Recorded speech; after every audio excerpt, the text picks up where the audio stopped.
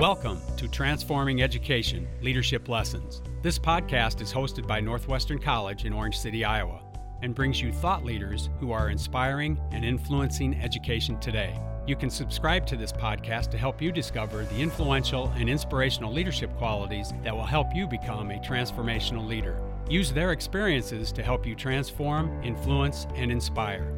My name is Gary Richardson, Director of the Principal Endorsement Program and instructor in the Education Department at Northwestern College, and I will be your host. Thanks for listening and spending some time with us today.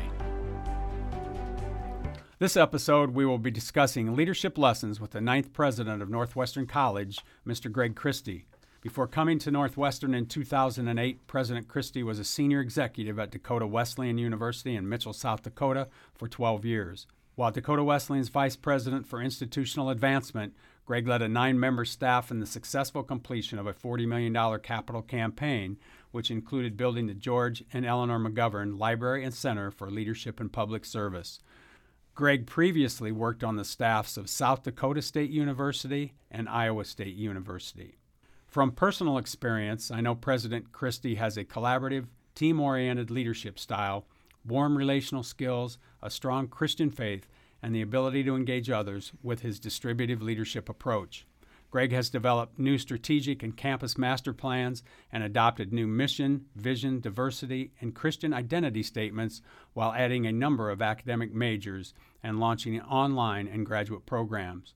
Several campus improvements have been made during President Christie's tenure, including construction of the $24.5 million Jack and Mary DeWitt Family Science Center in the fall of 2018, and the $14 million Jack and Mary DeWitt Learning Commons in 2013, renovations in the Rowan Horse Student Center, cafeteria, and Raymaker Center, construction of the Yuffer Athletic Fieldhouse, and North Suites Hall. Welcome to the podcast, Greg. Thanks, Gary. It's a pleasure to be here today. Our first podcast was with Ron Yuffer, who is a Chicago Cubs fan, and I know that you are a Cardinals fan. Both are battling for the top spot in the Central Division. Do you have any rebuttal to Dr. Yuffer? Well, I love Yuff, of course, and I love the fact that he still comes to the office almost every day. So it's not unusual for us to meet in the parking lot and talk a little baseball at the start of the day. But he's the most gracious Cubs fan I've ever met. So I don't know about those Cardinals. They're coming. I don't know, Greg. So I don't have any rebuttal to offer, but it's a great race, and it looks like to me it's going to come down to who can play the best against the division foes because they're just beating up on each other. Yeah, it's a brutal division, and Dr. Yuffer can slow play you to death. I know that. Exactly right. That's what we're hoping for as Cubs fans, I guess. So I follow you on Twitter at NWC_PGC, and your bio states that you are a Christ follower, mission-driven, husband, father, son, brother, and friend. And I can attest from reading those tweets that those things are reflected. So I have one observation and one question for you. And my observation is that your tweets are consistent in how you show gratitude to the many people at Northwestern. I personally appreciate reading those, but wonder what inspires you, Greg, to take this approach? I've been blessed to have a number of mentors. Some of those have been teachers, some of those have been coaches, family members, but a few in particular, I just have been blessed to be around great people.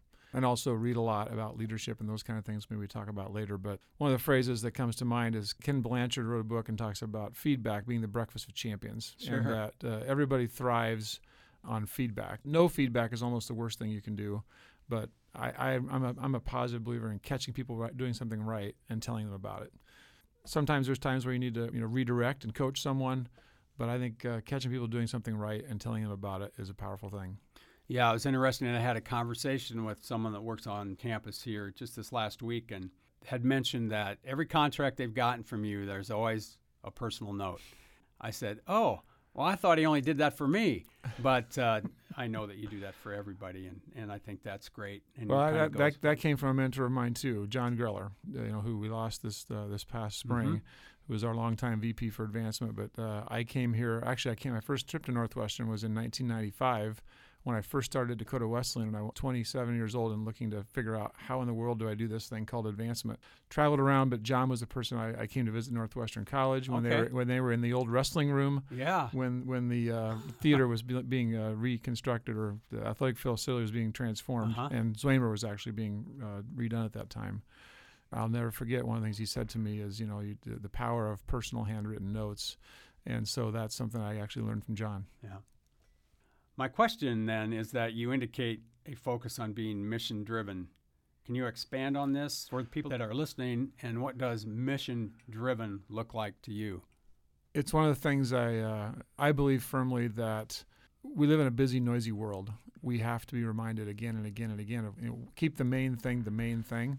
And I think that one of the things I've tried to do is it's easy to get caught up in your job, in your department, those tasks that you have before you that day, but trying to always tie that back to what's the big picture here? Mm-hmm. What are we really all about at Northwestern College, that's the main thing. So sometimes ad nauseum, I will constantly remind people of the mission, and you've probably heard that if you've come to this day of the college or other addresses that I do.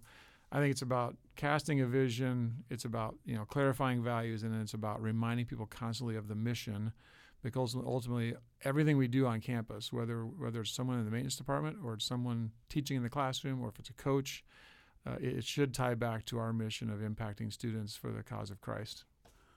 Really important for all systems to listen to that. That's that shared vision, and repeating and being consistent makes organizations thrive and successful.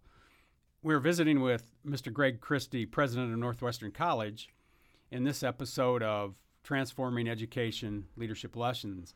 As is stated above, Greg, you have overseen many new initiatives and projects since you came in 2008.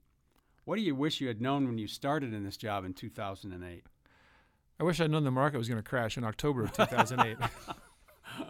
I forgot about that. Because that changed everything, literally. I mean, I think everything that's happened since then, everything's a little bit of a big term, but that changed the face of higher education, and particularly private higher education. The combination of the market crash and the housing bubble burst, those two items, for the first time in decades, the question of is higher education, and specifically is private higher education, worth the investment, that was never part of the conversation most of the time, and now it's a part of almost every conversation we have with prospective students and families. The reality is a 4-year private education is not for every student. I'm for 2-year education. I'm for 4-year public education.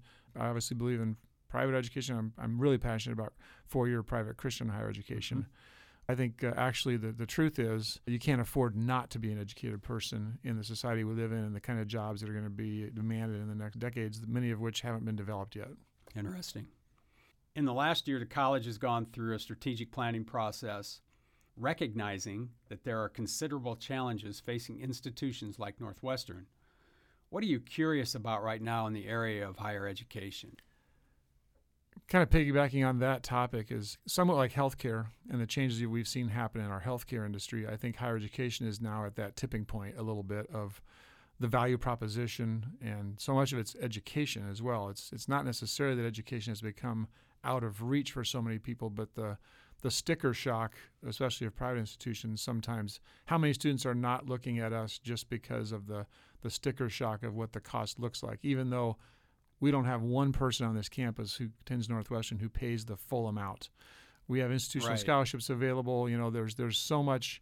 The financing of higher education is we've made it so complex, and this has been a decades-long thing. This is not a new thing, but how do we help families and prospective students understand that they can actually, in many cases, students can actually come to Northwestern, get a great education for less than or close to what they can get at a public institution, because we can do it in less time, smaller class sizes, greater attention from full-time professors, and that value proposition has been harder and harder to make with families.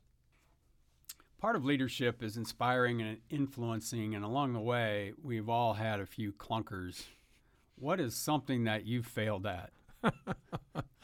That list is too long to actually, for the time we have today. I would say since I've been here, we really looked, in fact, in my first year, I actually made a trip to China at the end of the first year I was here. And we had an alum over there, and we really were looking seriously. Obviously, there's a lot of growth happening. There's more and more. Book I just read recently about the amount of foreign students, how that's increased since 2010, and we saw that coming and thought that there might be some ways for us to do that. I think we just had so much to learn, and so we had to pull the plug on that initiative. But I still think there's tremendous opportunity in certain parts of the world, but especially places like China and India, where they're desperate for education. Absolutely. And I think now that we have a strong and growing online program and graduate programs, I'm hopeful that that's a market that we could tap into in the future better than we have. But the initial opportunity that I tried to lead us in my first year, it didn't work. It failed. But we learned some things. And I think that's the main thing about failing is if you never have any failures, you're probably not trying enough things either. Right. And in this era of growth mindset, I think it's anticipated and expected that there are some failures because information flows so quickly that you have to be able to try to keep up. Right. And it's not scripted anymore. Exactly. You're trying to react to all of those stimuli that are out there, and some are accurate and some are not. So trying is something that needs to be done, but also you have the opportunity to fail. But I do think that we grow in that way, and there's always processes involved. So I appreciate that story. Thank you. One of the goals, Greg, of this podcast is to provide listeners with thoughts or ideas that help them as they lead students, staff, or administrators. You work with leaders locally and nationally. What are the leadership qualities that you have seen through the years and those that you would consider effective leaders? Personally, I think all of us become who we are based on the people who've influenced us. Like I said earlier, I feel fortunate to have been around a lot of really good leaders. We can all think of people we've watched or observed or worked with or for. We see the good things we'd like to emulate, and we see some things that maybe we'd say, I don't really want to do it that way. But I think some of those main qualities are, I think number one is people don't care how much you know until they know how much you care. To me, that's one of the biggest things for a leader is to really having an open door policy, trying to really connect with people at every level of the organization on a regular basis, not a once a year type of thing, but being accessible to people and really trying to understand how or what would, as a higher education institution, the rubber hits the road in the classroom and in the co-curricular spaces on campus. And so trying to stay connected to those folks who are on the front lines of delivering our education. It'd be really easy for me to sit up in Zweimer Hall on the second floor and think that I know what's going on, but the reality is there's a lot more people who know a lot more about what's really happening at the college than I do. So I try to get out and about and move around the campus and be involved in our students' lives, and that's where you learn the most about what's really going on. But I think it starts with trying to instill that value of not in a false way, but in a real, true sense. I care about not just what you can do for this college, but I care about you personally. Mm-hmm. Building relationships is really important. Listening is really important. All that takes, and we've talked about it on this podcast before, investment of time. And I noticed that through the senior dinners you have or lunches you have at the end of the year where everybody's invited, Christmas things that you preside over, not somebody else, I think are pretty special. Think of our governor. I think of our Department of Ed Director, Ryan Weiss, which we'll have on the program in a few weeks, how they get around the state. And they're somewhere 3-4 times a week, and I'm always thinking, don't they have work they do? Where do they do that work when they're traveling and they're meeting people? But I think that's the new era of leadership, is that investing, which means as the leader you have to get out. Right. And you do that really well. And I know that more than just myself appreciate that. Well, Peter Drucker, I believe it was one of the real gurus in terms of leadership. He's called it management by wandering around. Yes. And so I read that early on and took that to heart, and so that's kind of a part of where that comes from. Yeah. Very good. Well, Greg, you and I have had our lives interrupted a bit with spouses and breast cancer. We are not going to be able to tell those tough women anything about how they deal, but I think both of our experiences are that both people in our lives really tried to change the narrative of breast cancer as opposed to, I'm afflicted, woe is me, which you can hear. How do I go through this and be dignified and be spiritual in my approach and try to bring those along, whether it be the nurses, the doctors, the people in the hospitals, those that just pray for the well-being. That's really powerful. And as I said before, we can't tell those people anything. We are not going to experience that. As men, not only in leadership positions, but what's your reaction to how we handle those things? Do we have a responsibility to lead in that area? Well, that's a great question, Gary, and that's obviously both of our lives have been dramatically impacted in that way. For us, we had just finished our first year here. I'd just gotten back from that trip from China, honestly. Mm-hmm. It was during the time I was gone, Michelle first had an inkling that something wasn't right. And then January, we had talked about, okay, we've been here a year. We're going to settle in now. And then January 5th of 2009, we learned, we sit across from a doctor and hear those words, "You have cancer." And there's nothing that can prepare you for that. In an odd sort of way, I think for Michelle and me, it's probably one of the hardest, obviously the hardest thing we've ever gone through. And yet also some of the best times in our relationship in terms of just cancer. It doesn't matter what your status is in life, what the color of your skin is, socioeconomics, anything. It just affects all of us and so many people. And that's the thing we saw was how many people. It opened our eyes to how many people deal with cancer. So how to lead in that way? I mean, I think it was, obviously I saw my primary role of being, how do I support my wife in this? She really, and some of the folks who are sitting here with us today were intimately involved. I remember the first thing Michelle saying was, why couldn't this have happened when we were living back where we were for 12 and a half years, where we had a network of friends and we had all these people in our church. And when you're in, we're just still trying to get to know people. It was amazing the way the community rallied around us, and she set a goal, and so I just tried to be supportive of her. However she felt about going through this, I was going to be there 100% to support her. And so for her, she didn't want to hide this. She we shared it with everybody on campus.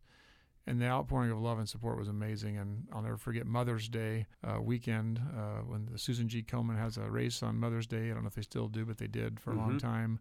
And we had like team T-shirts made up. They said Team Michelle. At that time, she was a Mellow Yellow drinker, so they were in the logo design of Mellow Yellow. She's no longer on Mellow Yellow.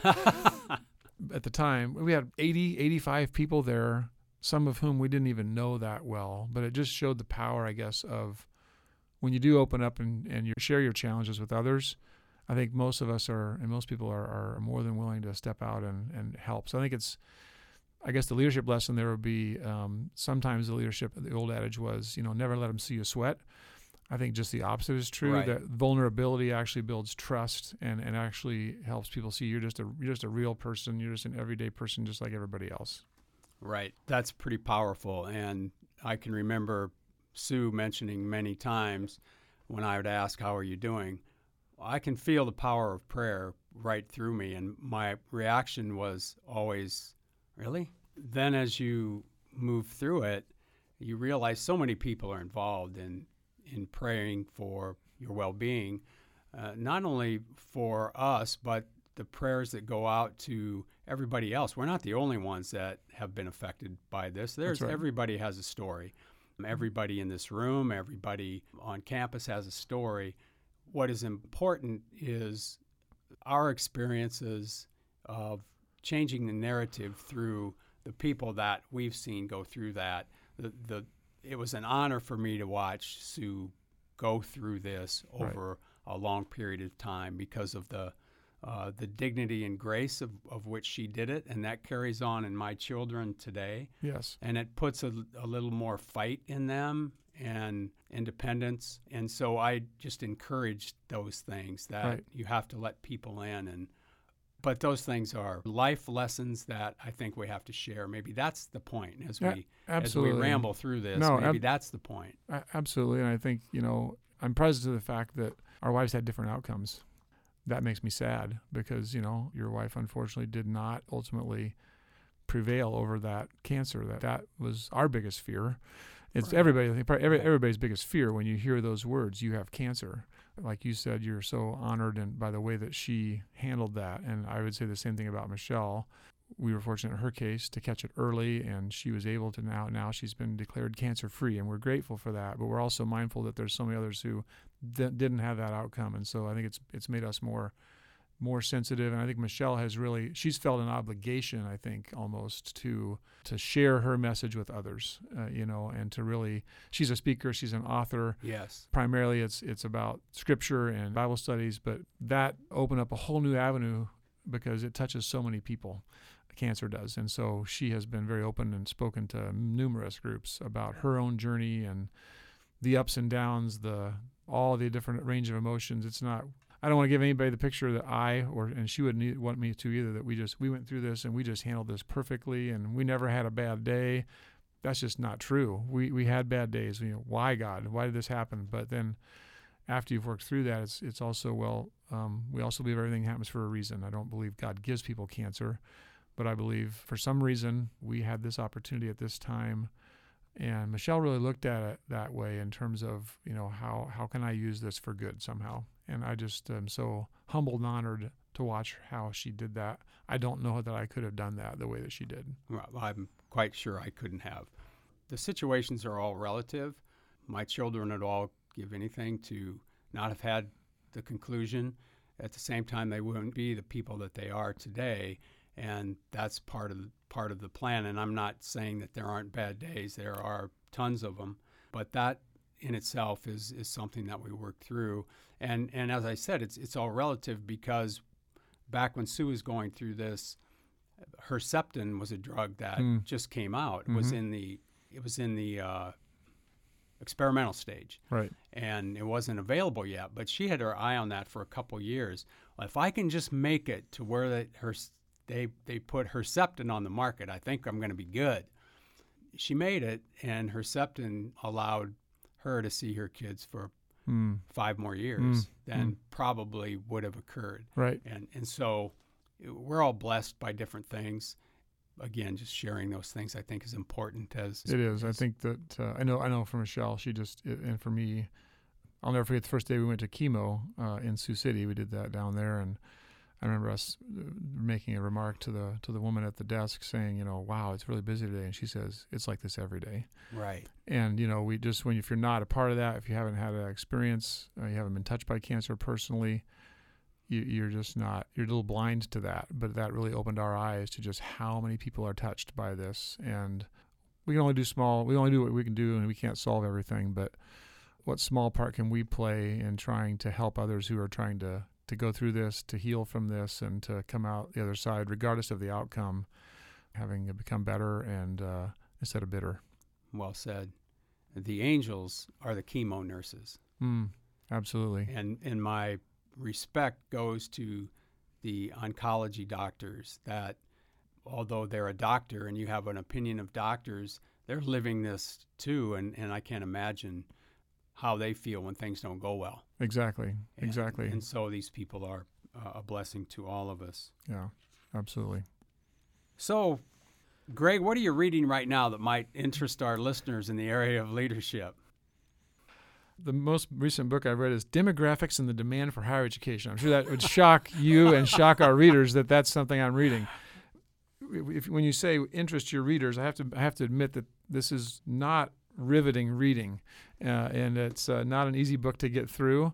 But the demographic changes in our nation, the demographic changes in our region, in a lot of different areas, but also including racially, and some of those things are going to dramatically change the face of higher education in the next. It's going to happen faster than we think. It's already happening, but I think it's going to happen even quicker than we think. And if you read this book, this gentleman's so we've all heard about the demographics of the nation changing, and right. and how America will become, Anglo people will become the minority in America.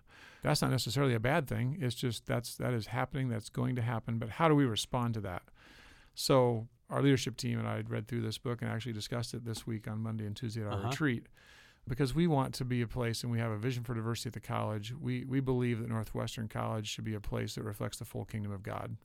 And that includes every person of every background, every race. And Scripture says that one day every person, every tribe, every tongue will bow before the throne. And so that's how we come at this, not as, yes, it's a change. Yes, it's something we've got to react to, but we also see it as an opportunity for at least our college to more fully reflect the diversity of God's kingdom. And so it's a scary book to read in some ways, in terms of looking at the demographics and saying, what our traditional student has looked like and what our students might look like in the future. Mm-hmm. But we are being proactive about that. We're actually we've been talking about this for more than just this retreat. In fact, we're going to be adding a new position, a Hispanic community liaison that we've actually been advertising for and actually interviewing this week to help us, not just for the purposes of recruiting more students from Hispanic or Latino backgrounds. We want to build long-term relationships for the long haul with the Hispanic community and become brothers and sisters with our Hispanic and Latino neighbors. That's the most important thing, and hopefully they'll also find Northwestern to be a place that's welcoming for them. And fortunately, we've also had a number of students and families who have found Northwestern to be a great place for them. Very good. Well, Greg, thanks so much for being with us, and good luck with those Cardinals. Well, that's the other book I'm going to read. I'd also recommend that to your readers. The book I'm going to read on vacation, I told Gary before, I'm going on vacation today, and so for my last birthday, the book I got was 100 Things Every Cardinals Fan Needs to Know Before They Die. My vacation reading will be a little bit different than my professional reading. Well, it ought to be, you should try to love every Cub fan. We do. We love the Cub fans. We love the Cub fans. It's a good-natured rivalry. Yeah. Thank you. Thank you. Well, Leslie, you listened to a couple of older fellas sit here and talk back and forth. Welcome, and thank you for being part of this podcast. And what'd you pick up today from President Christie? Thanks, Gary. I'll leave out the baseball facts and the 100 stats. I know. That didn't quite make my list, but maybe next time. I took 3 takeaways for qualities of great leaders from your talk today. First, simply caring, right? The genuine care for your people, your staff, your employees, and wandering around, getting out there and showing that care to those on the front lines. Whether we see that in retail and education, anywhere where you have people actually serving directly the people you care about most, it's important to show that care to them and support always. And with that, giving them great feedback, giving them positive notes of encouragement when possible, catching those good acts can mean a lot more sometimes than redirecting, which may be possible. Sure means a lot. I know I've gotten handwritten notes from my mentors and from President Christie himself, and it sure does feel nice to feel recognized and that you're part of that bigger mission, which thirdly, if you're doing those first things well, naturally you feel that mission personally. I think that's really, really important, that mission hits home in the grand scheme of things. And this isn't the first time we've kind of touched on those personal stories, right? That everyone's going through something, whether that's mental or emotional or physical. And that fits right in with a lot of conversations we've had so far, truly caring for people beyond what they're doing and what they're exporting in their job, but what they're going through. If their story and their narrative is changing, just walking alongside of them and recognizing that can be really powerful in any leadership setting. What book did we pick up today? I can attest that demographic demand for higher education is maybe not the most riveting, but Nathan D. Graw does do a nice job of recognizing our changing demographics in America, and that's important for any educator to recognize and see how that may change in their classroom and how we can respond and serve the full kingdom of God well. So whether you're in higher education or any platform, that's a good book to be aware of. Thank you, Leslie. We thank President Christie for giving of his time and sharing his wisdom as we reflect on leaders that inspire and influence education. Thanks so much to all of you for listening to Transforming Education Leadership Lessons. You have many options for podcasting, and we appreciate you spending time with us. As a leader in education, you matter, and how you lead matters to a whole bunch of people that you serve on a daily basis. You were created for significance. As always, a special thanks to Leslie, Dan Robinson, and Mike Stokes for their technical help in making this podcast a reality.